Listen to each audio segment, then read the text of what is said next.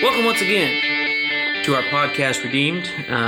The goal and the idea of our podcast is we want to start talking about what it means to live a redeemed Christian life and how that plays out in our own personal life and how that should make a difference.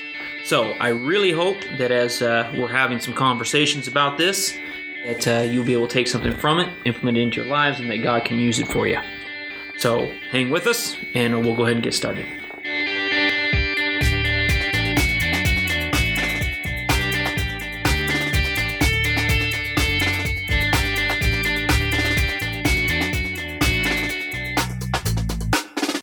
All right. Thank you once again for joining us for our Redeemed podcast. This would be our third podcast so far. If you joined us on our previous one, we are talking about what it means to be a redeemed Christian and how that should play out in your personal life. The first topic that we talked about, and we're pulling our topics from Ephesians 5, we talked about greediness and how that looks in our world today, and then how we as Christians can battle that so we don't fall into that trap. So as we're continue on and we're taking our topics from Ephesians 5, the next one I was going to take is verse 4. It says, "Nor should there be any obscenity, foolish talk, or coarse joking, which are out of place, but rather thanksgiving." So the topic for today's podcast is words, or your speech, or the way you talk. Is that important in a Christian's life? I personally say yes, because I can see how what we believe is going to come out in what we talk about. And if we're not careful, the wrong things can come out, and we can lead people down a road they don't need to go. We do have somebody else who's on the podcast with us. His name is Mike Croy. He's one of the admin council members. Has been for many years. And he's also been kind of a mentor for me for many years. And so I thought it'd be a good idea to have him on the show and kind of give his opinion and see what he thinks, especially in the area of a redeemed Christian. Because there definitely should be a separation between the way we talk and the way we act versus the world around us. And the goal here as a redeemed Christian is that we want to be different so that people will notice there's something different and want to ask us what that difference is. And of course, that difference should be God. Okay? Ultimately, that's the goal. That's why we do all this, is so that we can be more like Christ and that we point everything towards Him. Okay? For all the things that He has done for us, death on the cross, therefore allowing us to become redeemed. So, Mr. Croy, do you think it's important the way we talk? Well, first of all, thanks for having me. I enjoyed listening to you last week with Michael, my son, and of course, the words that we say and how we talk, I believe represents who we are. You have to understand that as a redeemed Christian, you're always being watched. You're always being judged, and you're always basically representing Christ. And so if you think you're by yourself or you think you're in the right crowd and you say something, somebody's going to listen. You know, it's the same as adults or parents. Parents are always being viewed by their kids. And if it's okay for them, then it should be okay for the child. And lost people are no different. People are quick to point a finger of hypocrisy at Christians and try to tear down, Christ and what he had to say and what he's done, and we don't want to be anyway a roadblock to people who need Jesus more than anything else. And it is kind of interesting the expectations that non-Christians actually have for Christians. Oh, very much so.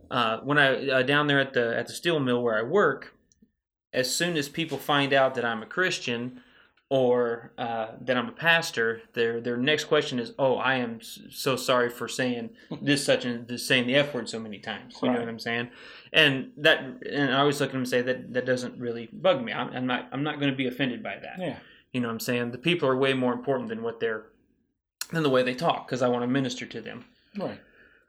But the world out there does really expect us as Christians to talk in a certain way. And rightfully so, in my opinion. I believe as representatives of Christ, we need to be speaking with love at all times. I mean, he's pretty clear to his disciples, they're going to know you're my disciples by loving one another. And so if we can't represent love through the way we talk to one another and other people, then we're misrepresenting Christ. And we shouldn't be doing that. I totally agree with that, Mr. Croy. And I believe that the world is constantly watching. And being a father of a couple children, the times, 3, excuse me, that's more than the couple, my bad. But I've come to realize that that's when I really realize, and that's where I understand I need to work on my language. Because what I think sounds good on me doesn't sound so good on my 2-year-old. No, it doesn't.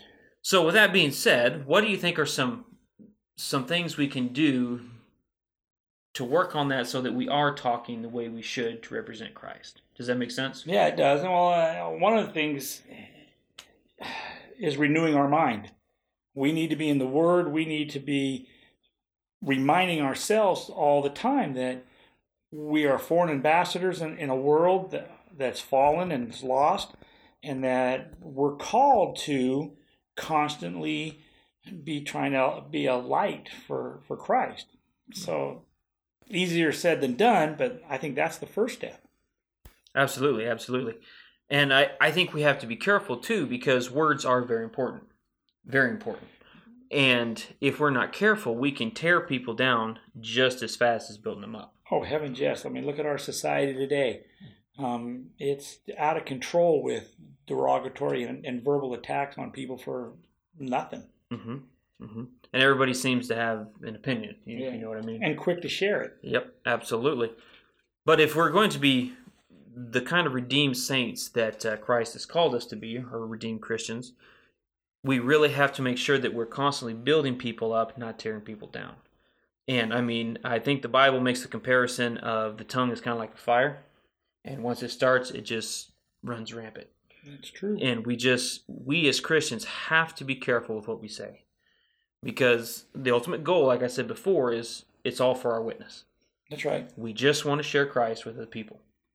Because we understand that as redeemed Christians, we get to spend eternity with Him in heaven. That's right. And that's the most important thing when you get down to everything else. It's that being redeemed. It's that having a personal relationship with Jesus Christ. And you hope that through your personal relationship with Jesus, your speech and your attitude that comes out of your mouth is going to be reformed. And I think short of having Jesus in your life, you're hard pressed to reform the kind of speech, especially if you come to Jesus late in life when you're already used to talking a certain way. And I don't mean just with words, but with attitude and tone and all those things. And with Jesus in your life, that has to change. And He'll change it in you if you'll allow Him to. Mm-hmm. Mm-hmm.